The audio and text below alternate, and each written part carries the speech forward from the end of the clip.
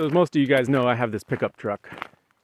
It's actually in the cover image for for Emmett Audio, so I'm sure you know I have this pickup truck. And it's getting old.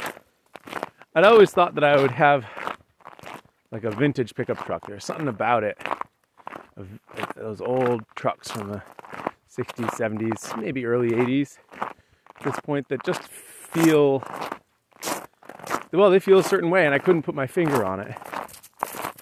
And I had the realization a year or two ago that if I just hold on to my truck for 5 more years, it will feel that way. And what I'm coming to realize that I like about the idea of a vintage truck, or of more specifically of driving my current truck for as long as I possibly can, is that it actually makes me really happy. And I've been thinking about, why does it make me happy? And I think it's because it's a big place in my life where, instead of feeling caught up by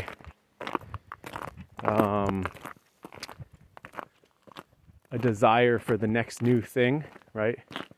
The next new jacket, the next new tool, the next new book. Instead, it's a place in my life where I can say, no, the thing that I have is full of meaning. And by maintaining it, even maintaining it at great cost, I am extending and enhancing the meaning that it has in my life. There are relatively few places in our lives when we do this. Well, actually, maybe there's a lot. So if you own a house, ideally you do this with your house. I know people who don't think this way about their house, but I grew up in a family where you maintain your house. And you can look at maintaining your house as increasing its value, or keeping it from losing value. But you can also look at maintaining your house as having this feeling of leaving things better than you found it. Now, obviously, you can't necessarily do that with a vehicle where there's so much wear and tear on it that it will eventually, it will inevitably be worse than you found it. And I'm not even sure that you can do that with the house, unless the house is slipped so far and you put so much into it that you leave it where you found it. But there's more room for that kind of improvement in a house. But I think we also make that kind of investment in our relationships if we are wise, and if we have put time into relationships that are feeding us, instead of, well, and I guess relationships that aren't feeding us. The point is that sometimes you have to put a lot into a relationship in order to give it what it needs in a given moment to keep it strong. And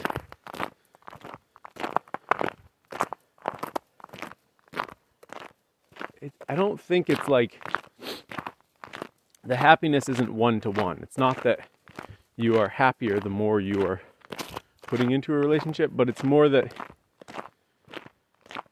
investing in relationships in general makes you happier than not investing in relationships in general. And you can certainly go through your life sort of chasing new relationships as your old ones start to feel stale, and chasing that sense of, ooh, that new person, and that new person, and that new person. And there's a happiness that comes with that. It's the same happiness as having a new car. It's the excitement of the newness.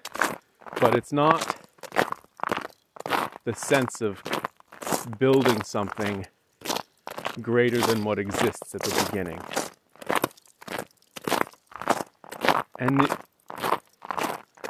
the sense of creating something greater than what exists at the beginning, whether with my truck or with my relationships is not, hopefully it's not an instance of simply becoming comfortable and complacent. I don't feel happy about my truck because it fits me like a glove. I feel happy about my truck because I like the way that it breaks me. The commitment to the vehicle breaks me out of the cycle of feeling desire for the next thing. Just imagine for a second if I didn't have this sense of commitment to the truck.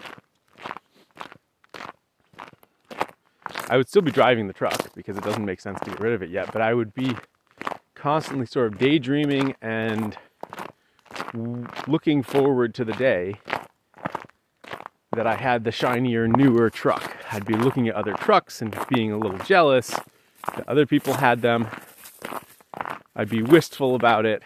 I'd be putting a lot of emotion on the ultimate outcome of getting a new truck. And just like I was talking about, I can't remember if it was yesterday or the day before, then you get the new thing, the journey's over, and you have the new thing, you're momentarily excited, but that's not the same as happy. And then that fades. And maybe you're happy to have the new truck, and that's great. But the point is, you spend a lot of time before you had the new truck not being happy because you wanted this thing. And so what I like about feeling this commitment to this vehicle, now, don't get me wrong, if it comes back and it's like, well, you have to spend $5,000 to fix this vehicle, we'll have to have a long, hard thought about whether that makes sense or if it makes sense to, spring for something new. But the point is that in this moment, the feeling of commitment that I have to the truck, to drive it into the ground, while also maintaining it as best I possibly can, is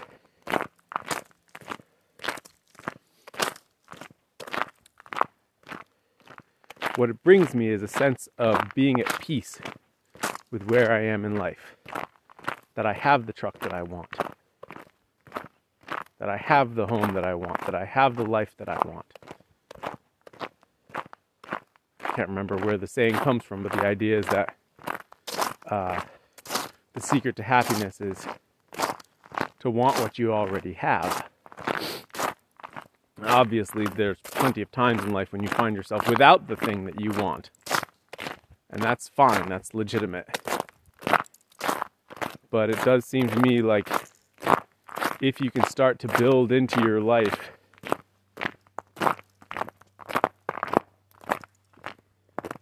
situations where you get the thing that you want and then you tell yourself, this is the thing that I want, and you tell it to yourself over and over and over again.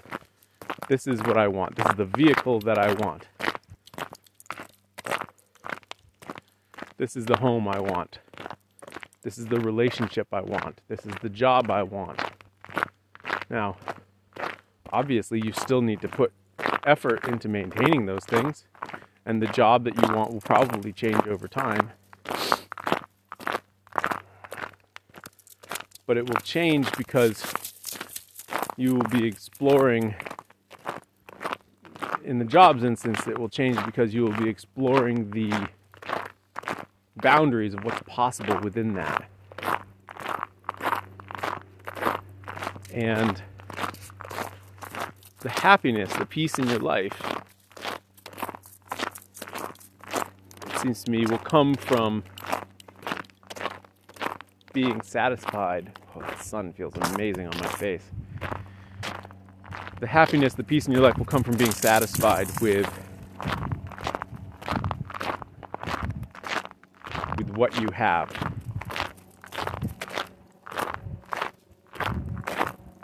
Now, how to square that with having ambition? How to square that with having a desire for growth, for more? I think it's because I think the way that I square it is that just because I feel that peace in one aspect of my life doesn't mean that I feel it everywhere. You know, I have the truck I want. I don't have the bank account I want. I would like to have a life where I feel more free from financial concerns. We've started to feel more free because we're no longer poor, but we are by no means free. And so that's the journey that I'm on. And I've managed to create a life where I like what I do day to day, and I have control over my time, and we're earning enough money to be comfortable, but it's not enough money to feel freedom from worry about financial stuff. So I think it's good to have a journey that you want to be on. It's good to have the thing that you're striving towards, especially if it's a thing that will ultimately give you more peace.